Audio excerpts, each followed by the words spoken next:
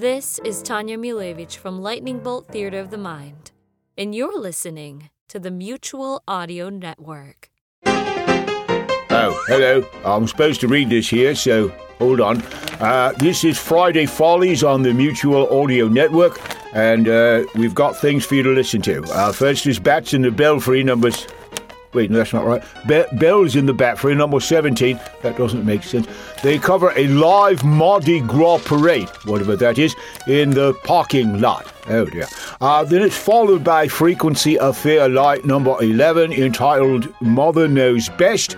It's Mother's Day, the time of year Dr. Despicable makes his annual trek to darkest slum Golia, Doc's own town, and the location of Despicable Manor.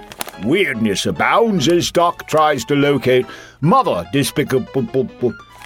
You put those words in there on purpose, didn't you? Followed by a neurotic short... No, that's not what it says. A neurotic short from Pulp Polry Theatre, Season 3, entitled What the News Knows. We join Nosy Parker for another episode of this exciting game show where anything can happen, and it usually does.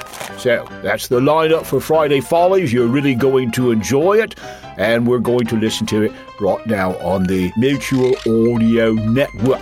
I think putting those words in there was just despicable.